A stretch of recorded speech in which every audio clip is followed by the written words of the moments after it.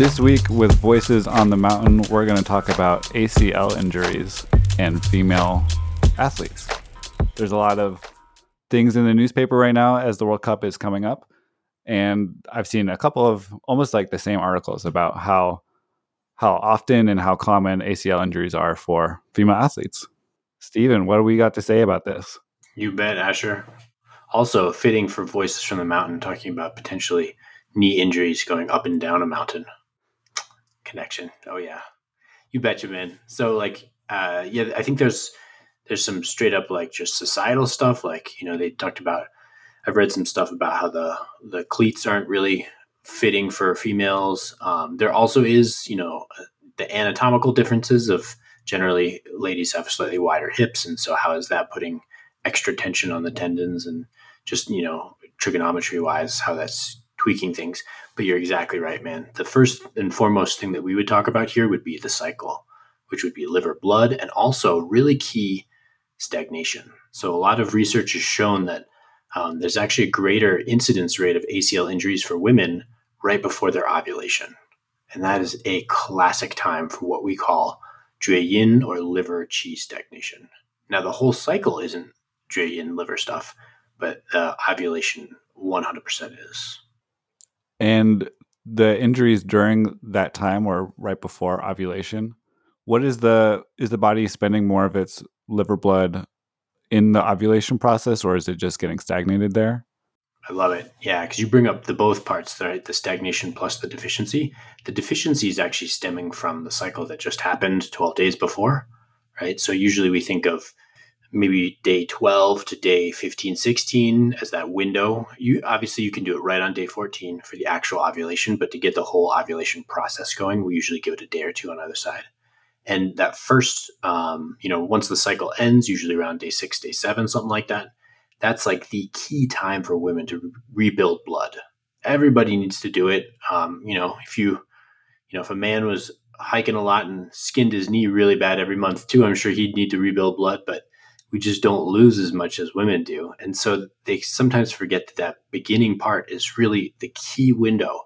And you got to do it right away, like day 6, day 7, really start nourishing that blood. Because by the time you get to day 12, you don't want to overnourish because that's where you got to start moving.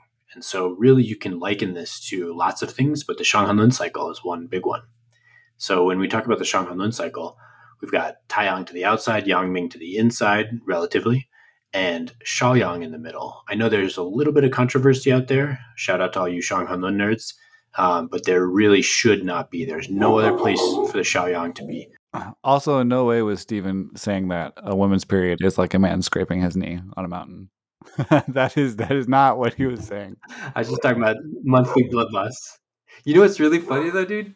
Shoot, my dog. I think they just dropped a... Yeah, it's fine.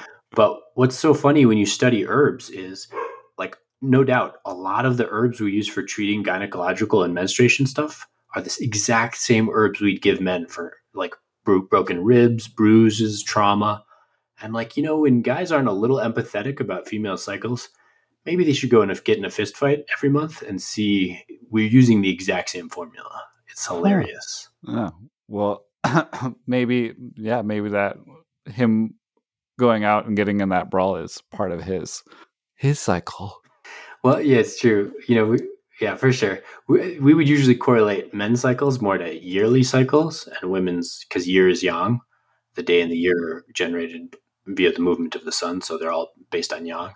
But the movement of the moon, which is the female cycle, is entirely yin. So I always like to tell people, right, like nighttime isn't technically a yin time. It's just a less yang time, right? It's basically the absence of the sun that creates that nighttime. It's not the birthing of darkness. Oh, sure. Okay. Just like there is no yang time of a women's cycle, there's just a slightly yang-ier time, if that makes sense. It's all purely based on yin. It's all based on the moon, but at the full moon, it's the quote-unquote youngest time of that yin thing. But it's literally just like the sun, which is pure yang, reflecting off of the moon, which is pure yin. So it just means you can see the whole moon, and hence yang year, but it's still totally a yin cycle. In the woman's cycle, the yang year time is during her flow? Actually, the yang year time is ovulation. That's the youngest. That's the youngest of the yin. Okay.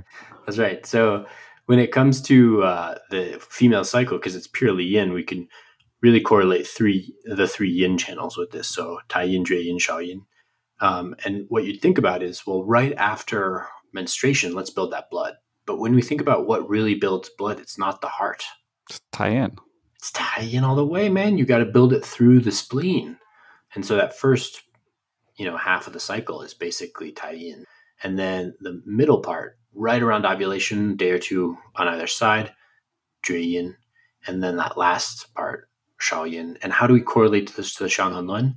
Just like Shaoyang is the hub between the inner and outer yang, which is Yangming to the inside, Taiyang to the outside, Shaoyang is actually the hub between the yang layers. It's not the hub between yin and yang. That's a huge Shanghanlun drop right there. But then for the yin layers, there must be something to correlate and connect the yin layers.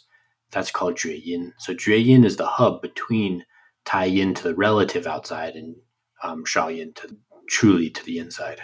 Huh. That's so interesting because I think in my mind, I've just used Xiaoyin as the pivot in between the two yins as it mimics. And then also, I can't think of what diagram is coming to my head that has the Taiyang to Xiaoyang, Yangming, and then Taiyin, and then Xiaoyin, and then ending with Jueyin before Jueyin turns into Taiyang.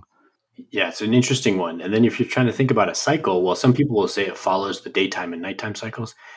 That's actually not very, there's not a lot of evidence for that. Neijing doesn't talk about there being 3 periods of the day. They just say the entire daytime is controlled by Taiyang. Oh. And then they say the entire nighttime is controlled by Taiyin. That makes it so much more simple. It's so interesting because people are like, oh, well, the 6 channel or 6 conformation or 6 layer, or just let's use the Chinese word, the 6 jing from the Shanghanlun. That's to correlate and mimic the time in the day. Maybe, but it's not Taiyang to raise, Yangming as the brightest time, and then Shaoyang to descend. That's not correct. I think people need to see that it's not that. If anything, it's Taiyang to lift in the morning, Shaoyang right around noon to pivot as the hub point to get us to the descending of Yangming in the afternoon. And that's why it's the hub between the Yangs. It's not the hub between all the Yang and all the Yin. Right. So Jueyin is going to be our pivot for the yins. And it's going to happen during ovulation. Correct. Okay. Which really heightens that idea of the liver blood during ovulation time. Hence why female athletes would be getting more tendon ligament injuries during their ovulation time. You bet. And this gets us to this is an interesting Chinese medicine idea that if we're talking about movement, we're usually thinking about yang stuff. So we're saying, okay, well, I want to move liver qi. Well, that's a yang thing. It's a yang function. But what allows the yang function? It's true. No stagnation is one, and that's still in the realm of the yang. But not only that, it's actually the yin stuff. So this is kind of the idea that if you don't have the firewood, you can't light the fire. The yin does propel the yang function. And so here we would say, okay, well, what's the body of the liver? And that's what we call the liver yin, 2 parts, 1 part blood, 1 part yin nutritive. And so you can see this very clearly for you herbalists. Sup herbalists. We got Dangui for the blood, 100% blood, but Baishao for the yin nutritive layer. So those are both parts of the liver yin. And then what would we use for circulating the liver yang? Good old Chaihu. So that key trio there that so many people are using, and by far the most commonly used formula in probably the entire country over here is Xiaoyaosan. And it's got that trio for a reason. But the key is they're not really remembering when to use this trio versus, say, a Xiao Chai Hu Tang versus a Chai Hu Shu Gan San. There's a real big reason why we'd be shifting that trio and shifting those ratios. We'll get into that later. But the key here is, what I like to tell people is 2 parts, 2 herbs in there are for liver yin. 1 herb in there is for liver yang. And that gets so clear that what we need is really robust blood and fluids, which we know, as Asher's pointing out, athletes run pretty hard, especially these like pro athletes and top-notch athletes. Quite likely they're over sweating. Quite likely they're not nourishing up after their periods. In fact, a lot of them don't even have periods anymore if their body fat gets really low. And then you can imagine, what do you do when you're going into an activating time where you need to be able to move that liver yang, but you don't have any liver yin to do it, stuck. And that's the deficiency leading to the blockage. There is also the idea of, and then that could lead to an actual break in the tissue of the liver, the sinews, or we would also see the stagnation leading to it. So you'd see this with women that have like a lot of maybe PCOS, any sort of cystic stuff on their ovaries, women that, would feel ovulation. So a lot of women don't even feel ovulation, and some of them will feel like really bloated, really full. Some of them will literally feel the pop when it ovulates. And so any of those people, they're going to be prone to stagnation. And what happens with stagnation? Stuff's not getting where it needs to go. So that's the excess cause of the ACL tears. And then the blood and yin side would be the deficient side of it. Nice. I hadn't connected the excess side, especially with the PCOS and stuff like that. It's very insightful. Wrapping back to some of the other things they talked about in these articles, they mentioned the foot thing. I thought that was interesting. Sure, we have different feet, but also consider the types of shoes that we wear when we're not in our athletic wear. They were looking at, cleats were based off of male feet, and we've just been sticking women's feet in there. I would also look at, I had a high school coach that made the female students wear high heels the day of their games. And one, it was kind of rough to watch all these, really high functioning athletes struggle to walk around in heels all day. But the other thing too is that the heels are going to shorten the calf muscles, and that's going to have a whole different dynamic on the way that they play and the loads and pressure throughout the body. Another thing I thought was interesting was that these were ACL tears that we're talking about, and now they're common for a couple of different reasons. But I thought, no coincidence that it's in the knee where all these yin channels go deeper. It's where the tonifying point. If you were gonna tonify a woman for her liver blood, you might pick the Hussey point right there on that knee. So I thought no coincidence there as well. Yeah, you bet, man. So such a good point about the high heels too. Especially any sort of anterior tears, damage, or even just pain spots on the like below or above the patella on the front side there. We always tend to look at the musculature on the back, and that's just because of the tendon structure of that knee. So a lot of if there's ever pain on the top or the bottom of the front side, we'll tend to look at either the hamstring or the calf for extra tightness. Because I always describe it as basically a suspension bridge. The knee is just a suspension bridge that is literally like almost all four directions and dimensions. But you can think of like if you visualize someone's leg with toes pointed up, maybe they're sitting down like doing a runner stretch.